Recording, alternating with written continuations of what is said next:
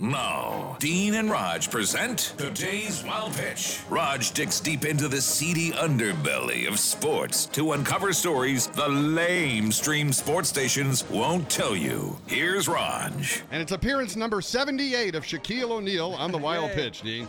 You may find this hard to believe, but Shaq has always been a lifelong fan of Krispy Kreme donuts. I know, blindsided me too.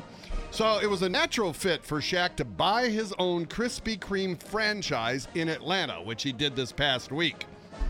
Now, this is not Shaq's first trip into the world of sweet baked goods, Dean. No. Who can forget his commercial for Easy Bake Oven? Hi, I'm the world's most sexiest man, Shaquille O'Neal, here to share with you holiday recipes that you can make with the Easy Bake Oven. I'm not sure Shaq should own his own donut shop. Sounds like a business loss to me. It's like Johnny Manziel owning a bar. That's today's Wild Pitch.